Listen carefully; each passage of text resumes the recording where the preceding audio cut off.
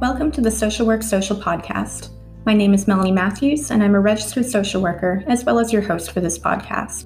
The Social Work Social is a place to explore the role of social workers in mental health treatment, social justice and advocacy, and other aspects of community work. But social workers rarely work in isolation, so we'll be talking not just as social workers, but other professionals and people with lived experience to learn about their understanding of mental health and mental health treatment. Before we begin today's episode, I have two disclaimers to make. First, you should be aware that all the information presented in this podcast is specific to Ontario, Canada, unless otherwise specified in the episode. Different professionals follow different rules and restrictions dictated by the regulatory body in their area. The second disclaimer is that nothing in this podcast should be considered medical advice or mental health treatment. Your mental health is unique, so what we talk about in this episode may not be quite right for supporting your mental health in the best way possible. So if you're interested in any of the topics presented here and want to know more about if the treatment options are right for you, be sure to get in contact with a professional directly. Now, let's get started on today's episode. If you've been following the podcast for a while, you'll know that I was recently involved in writing in a collaborative book called The Great Canadian Woman, She is Strong and Free, Volume 3. The book features 14 stories from 14 powerful women, all with diverse experiences, who decided to be vulnerable and share their stories with the world. I am incredibly fortunate that some of those women agreed to share their mental health journey and writing experience in interviews with me. In this episode, we'll be hearing from Tanya. You may recognize her from Season 2, Episode 23, where she spoke to us about her job as an administrative booking clerk for the COVID-19 vaccine unit. This time, she'll be talking to us about another important area in her life, which is becoming a published author. Tanya goes in depth about her mental health experience and how it felt to write her story. There's a trigger warning for discussions of cancer, blood disorders and bleeding, and grief for this episode. Well, thank you for inviting me. My name is Tanya Belcastro. I am an author, or co-author actually, in the up-and-coming series, She is Strong and Free, Volume 3. I have written a chapter and it's called Mama, I Finally Know. I want to say thank you for welcoming me here today to speak with you and interview with you. I come from Calgary, Alberta, Canada, and we've interviewed before and have a previous podcast, so anyone can go back and listen to us. So thank you. Thank you for inviting me. Yeah, I'm so glad to have you back today, Tanya. So let's get into it then. I read your chapter. I think it's amazing. I'm so happy that you're here to share your experience. So I'm wondering if you can tell me a little bit about what your chapter was about. So my chapter, my children and I were both diagnosed with a rare blood disorder. I started bleeding when I was 9 years old, which was quite hard for me because I wasn't diagnosed until my children were diagnosed. My son actually started bleeding. I brought him to the hospital, and it kind of all started from there and kind of unraveled.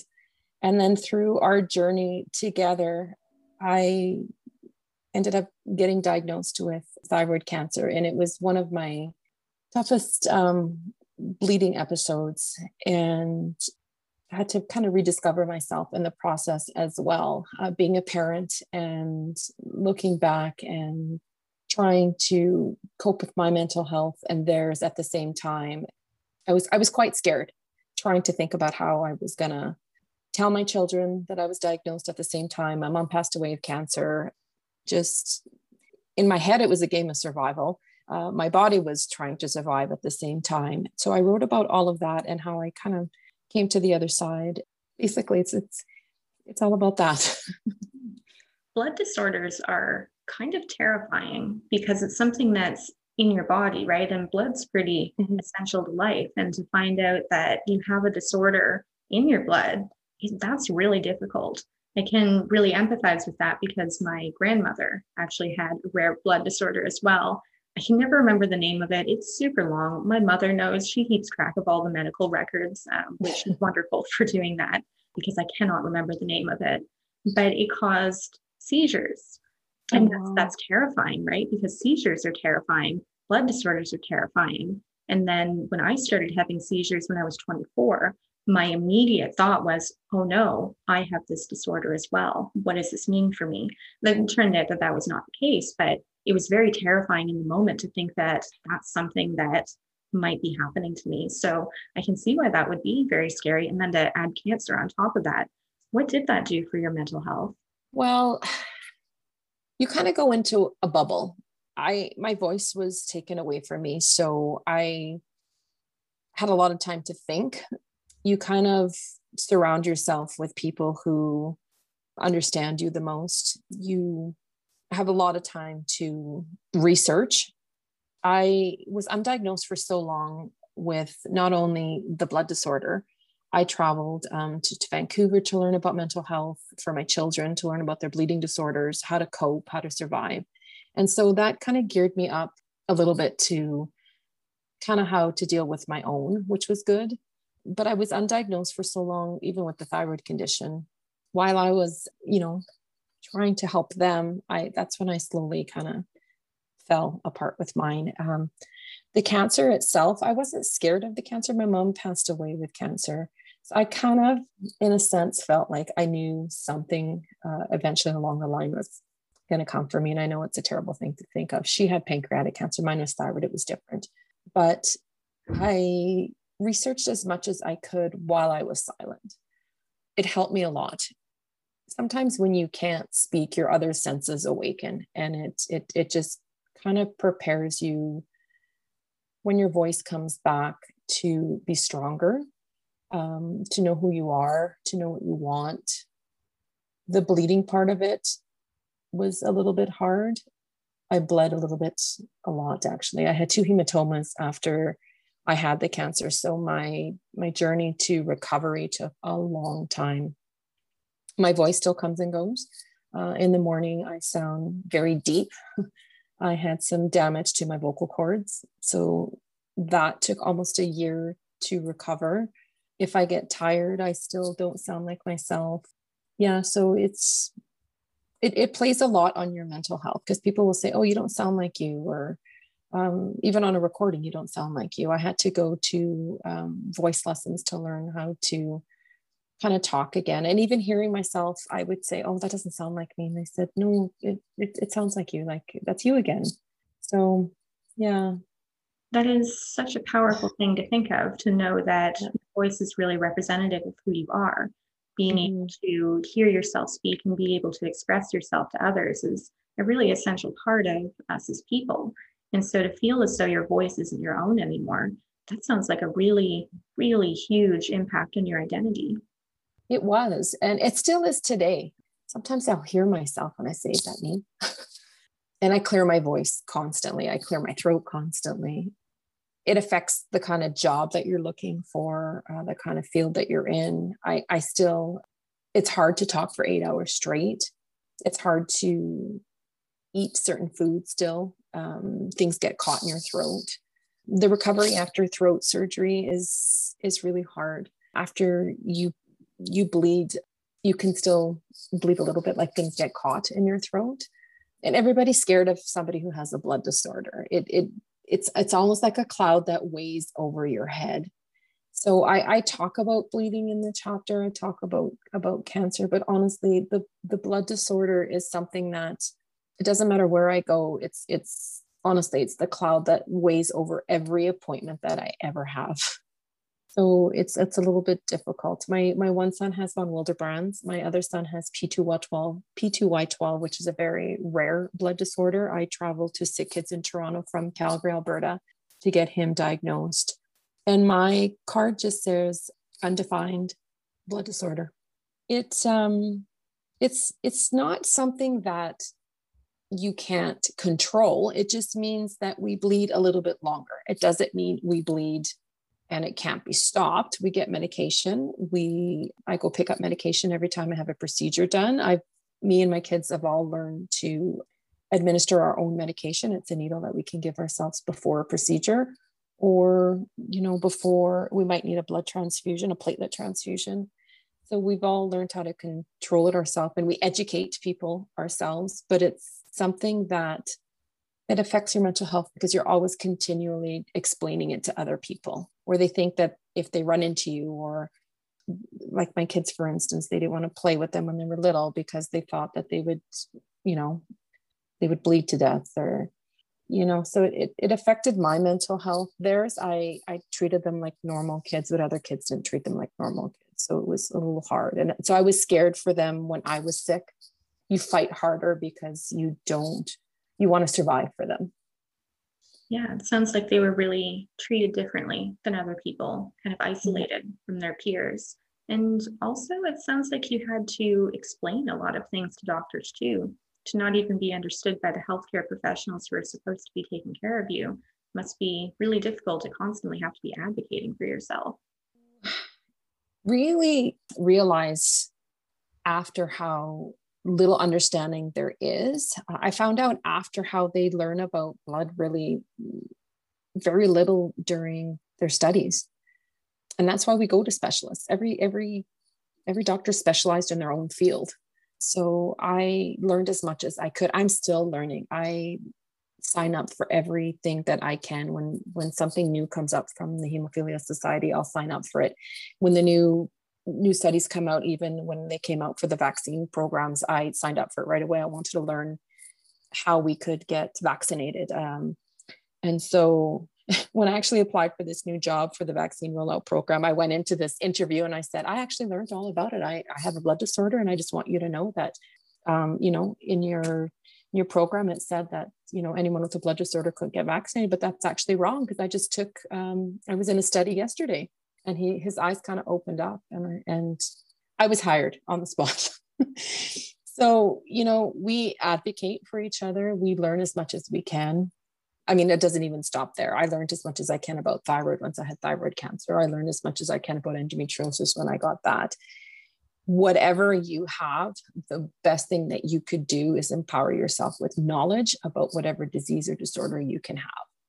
And kind of in line with the idea of spreading awareness and being able to learn more, you ended up writing an entire chapter on your experience with this. What motivated you to decide to do that? My mom died when I was 20 years old, and I felt so lost after she passed away. And I spent 6 months in the hospital with her, and I saw so much around me, and I honestly didn't have a lot of help. And so I figured I didn't want anyone to ever go through what I went through. So once you kind of get to the other side, you just want to help as many people as you can. And I figured writing was the best way to reach as many people as I could. People always come to me all the time and ask me for advice. Being a stylist, honestly, you listen to so many people and you give so many people advice. And they always said, Tanya, you should always write a chapter. You should always actually write a book. And I thought, oh God, a book is a lot of work, but a chapter I can do. So I would start and stop all the time, and start and stop. And I would write myself, I call them little love notes. When I couldn't speak, I would journal, I would write myself notes. And then when I read the first series, The She is Strong and Free, Volume 1, I thought, oh my God, this is actually amazing. And when one of the authors came to me and said, you should really, really write your story, I thought, me? No, I can't. And then after my last surgery, I call it, you rise like the phoenix. I felt really strong, and I thought, it's time I actually put the pen to the paper and start writing. And so that's what led me to write my chapter. It was hard trying to pick one topic over the other when you've gone through so much in your life, but I wanted to write for my kids, first of all, because I think having a blood disorder is very misunderstood. And so I want people to understand that you can cope, you can survive. And so I started there.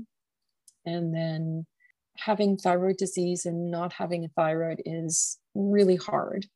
And so I thought, maybe I'll write about that too. And so those are the two main topics that I kind of wanted to write about, because I think women will resonate with it a little bit. So sitting down and kind of going back in time, because it was about 6 years ago for the thyroid cancer, but it never really stops, because every day you take this tiny pill, and it's a reminder every single day that I don't have it.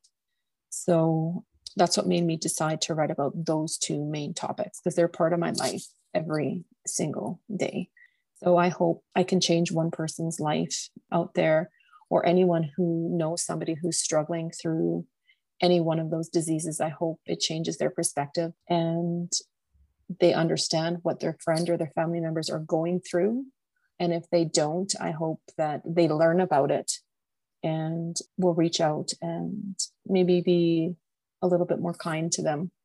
I think that's really incredible. I think that it's a really great mission to want to spread the awareness about something that's really misunderstood in order for people to understand and have more empathy for people who might be going through something really similar, either with a blood disorder or thyroid cancer or really any other rare or medical condition.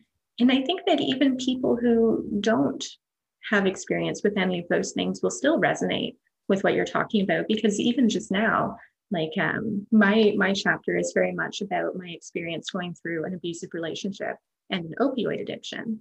And opioid addictions in particular are very misunderstood. And it's kind of considered not a death sentence, but it's something that no one really has any faith that people can come out on the other side. It's assumed that if you have an opioid addiction, you're always going to have it because it's so addictive. And that's not necessarily true. And I really like the fact that I was able to write about something that's very misunderstood and hopefully help people have a bit more empathy for people who are going through that now. So even though our chapters are completely different, I think that there's some common ground in there, and people are really going to resonate with the things that we've written about, even if they don't have any direct experience with that particular issue themselves. Absolutely. And I think taboo subjects are the ones that people will hopefully want to understand a little bit more and see that you can rise from any challenge that you go through. And I hope they see that you never stay in the place that you want, that you're in, I guess is what I'm trying to get at. I absolutely loved your chapter. First of all, I want to say, I want to commend you for rising. And I think you're an absolutely amazing human being. I was so drawn. I couldn't stop reading your chapter. I love your podcasts. I listen to them on the way to work. I think everyone should listen to them. And I hope women can really see that whatever you're going through, I hope you reach out and learn as much as you can. If you have a friend struggling through something, if you really love that person and you want to be in that person's life, learn about what they're going through. And don't just say things like, "Are you okay? Oh, that must really suck." Learn about what they're going through. If you want to offer help, then offer help. But when they're actually struggling, when they have things that they're struggling with every single day, some diseases, it's a disease that doesn't go away. If they need to rest today, let them rest. Not everybody is tied to their phones, tied to texting, tied to want to be on FaceTime, want to be Zooming all the time. Some people just need rest when they need rest. I don't know how else to put it. You need to find the right support group, the right group of friends, the right doctor, the right everything around you when you're going through something. You need to educate yourself. What's good for you? I don't know how else to put it, honestly. When I was going through everything I was going through, I geared myself up as much as I could. And I tell my kids the same thing. Do what's right for you. Find a mentor if you can. That's the most important thing I could tell anybody. Look up to someone. Mentorship is so, so important. If you can find anyone that you can resonate with, anyone that you can look up to and that can guide you, it is the best thing that you will find in your life. Yeah. Absolutely. I've had a few mentors throughout my life, and I feel like the experience and the support that I got from them is invaluable. It was an incredible, incredible thing to be able to have. And I hope that people are able to find that in their lives as well, because we all deserve some support when we're going through the things that we're going through. It's unreasonable to expect that any of us would be able to, tough it out or just try to do it all on your own. We all deserve some help. Absolutely. And mentors, it might not be your family, right? Sometimes a mentor is a teacher, or it could be a support worker somewhere. It's someone who generally cares for you and wants the best for you. they will guide you in ways that nobody else thought of guiding you. And they're the ones that you're going to look back 20, 30 years and you're going to remember them the most. And sometimes they're the ones that we write about. You'll close your eyes and you'll think of them always. And I hope, I always tell people, find someone that you can look up to. Find someone that you know is going to be there for you and that will give you the best advice. It might not be the advice that you want to hear, but that's what a mentor is there for. They're the ones to be there to give you the honest advice, right? Honestly, it can be about reading things too and hearing other people's stories and being able to relate to them, to be able to feel as though you're not alone, which is another big reason why we write this book and why we wanted to share our stories. I'm wondering what it was like for you as you were writing your chapter. What were you feeling when you were putting pen to paper, figuratively speaking? Most of us typed things out, I think. When I started writing, it was hard. I went back, I rewrote my chapter actually. I think the first time I wrote it, when I read it after I was writing a whole life story, and I read it back after, and honestly, I think I was writing my eulogy. I had gone through so many life experiences that it was hard to pick what I really wanted to write about. I advocate for so many things. I advocate for thyroid health and women's health and cancer health and anyone who's losing a loved one and wants to find resources that they need. And I think I had to really narrow it down and write about what I thought women would resonate most with. And cancer is just what people know mostly. And so I wrote about what I felt like maybe people wanted to hear more about. So that was a little bit hard for me. I got a little bit depressed. I'm not going to lie. I would lock myself into a room and just write, and I would put music on because music heals me. But going back in time and stepping back into that place where I hid when I had cancer. I didn't let anybody into my world because when my mom died, it was so terribly hard. And so I didn't want anyone to see that part of me. And so writing about it, a lot of people didn't know that I was in that place. My kids didn't even know that I was in that place. So it was healing in a sense. I'm glad that I wrote about it, but it was tough. It was tough. I feel like I've heard that from a couple of people, that they would, lock themselves in a room or find some sort of private space in order to be able to really, really be able to explore in depth what they wanted to write about. And it was really kind of funny because I did the exact opposite. I wrote probably the majority of my chapter when I was at work, because I was working at the time at a shelter for youth. And it was a 12-hour shift. And so we would get an hour-long lunch break. And that's honestly when I did most of my writing, is when I would sit down there in the lunchroom by myself, kind of feeling as though I could resonate and relate to the people who were around me, because I experienced homelessness for a while too. And it felt like the environment that I wanted to write in, as strange as that kind of seems. And I also had a super supportive coworker, Kate. Actually, she's in 2 episodes with me in this podcast too. And I think my last paragraph was actually written with her guidance, because I asked her, I was like, Kate, what is my message? Like, what is it that I'm trying to say? What is it about me that's actually going to help other people? And she said, I think it's that no matter what your identity is, or no matter what you've gone through, you can be whoever you want to be. You can do whatever you want to do. That's what I get from you. And I was like, oh, thank you. That is exactly what I want to say. And so my chapter was written kind of while I was connected to other people who I felt were going through the same kind of thing that I did. So it was a really, really kind of unique experience, I think, that I had, in that I didn't feel as though I was writing my chapter alone. I was surrounded by people that I really cared about, because I did really care about those youth that I was working with. I did really empathize with what they were going through. And I wrote about what I had gone through while I was, kind of with them. That is absolutely amazing. I would wait till everybody went to bed, and because I needed kind of space and I needed to be quiet, because I cried while I was writing. But I think it brought me back, and it was hard going back through memories, even of my kids. I traveled with my kids. I had to bring them to Toronto from Calgary.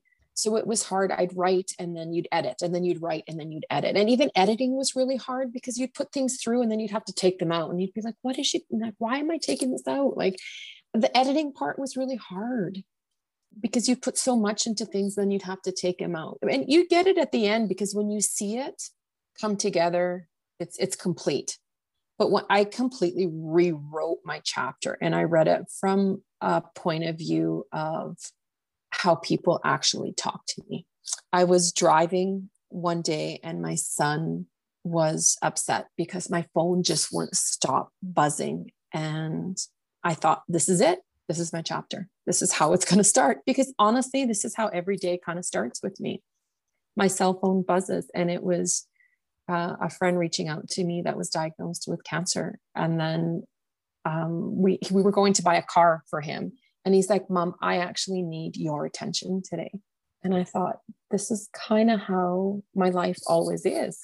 But I love it. And my family might not love it every single day, but I love helping people.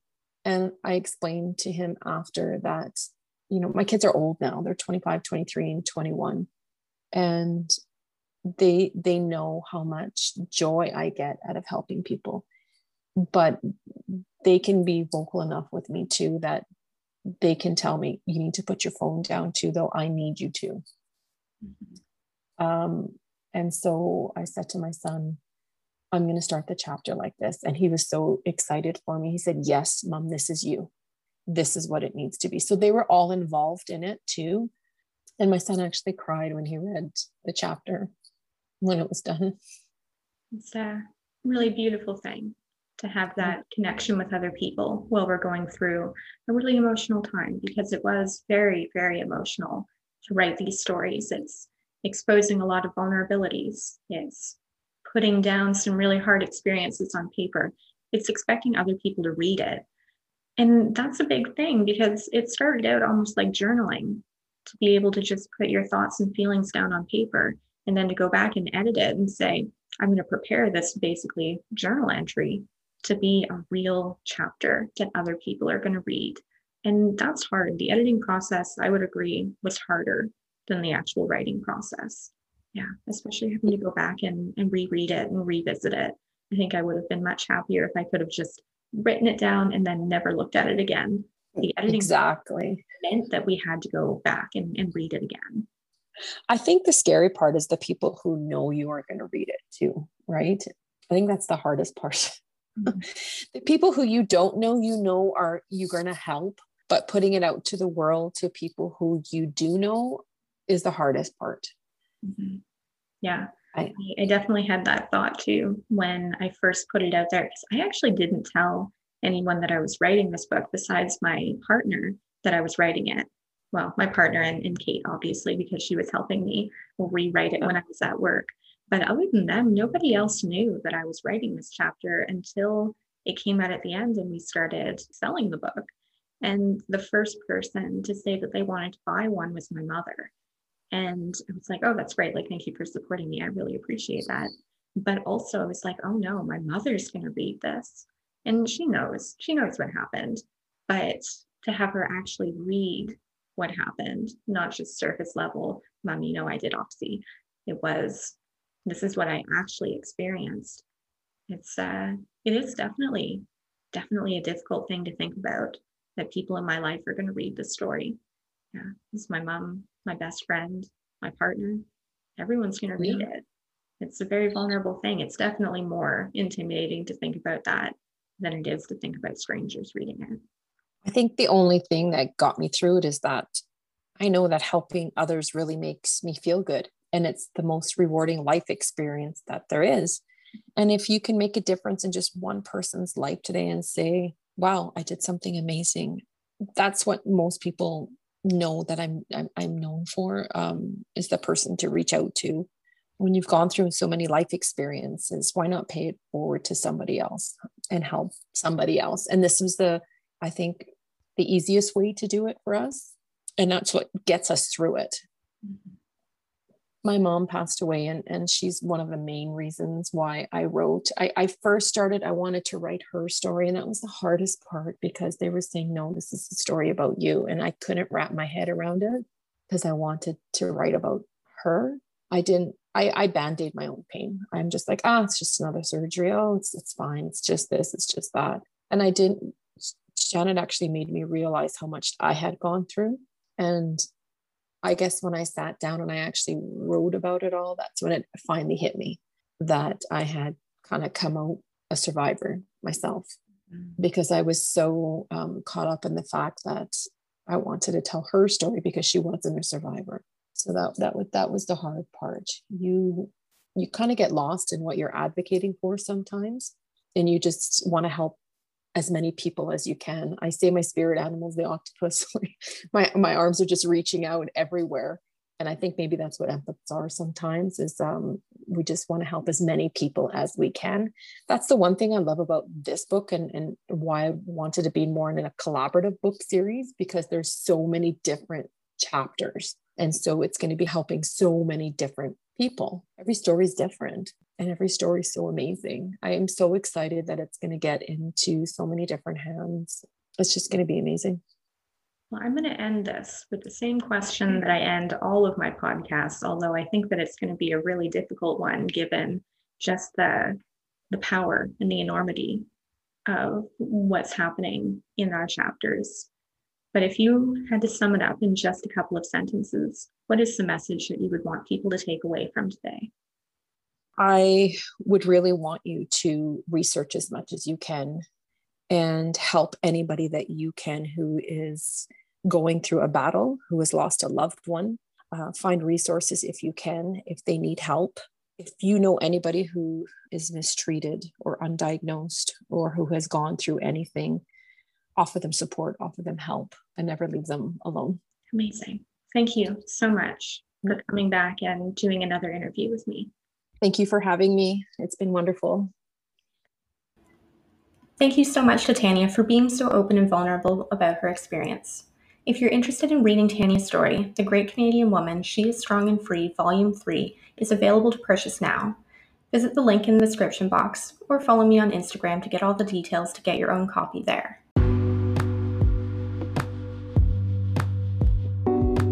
Thanks for listening to the Social Work Social podcast. By sharing information and stories, we hope that you will gain new knowledge and empathy for those who are different from you.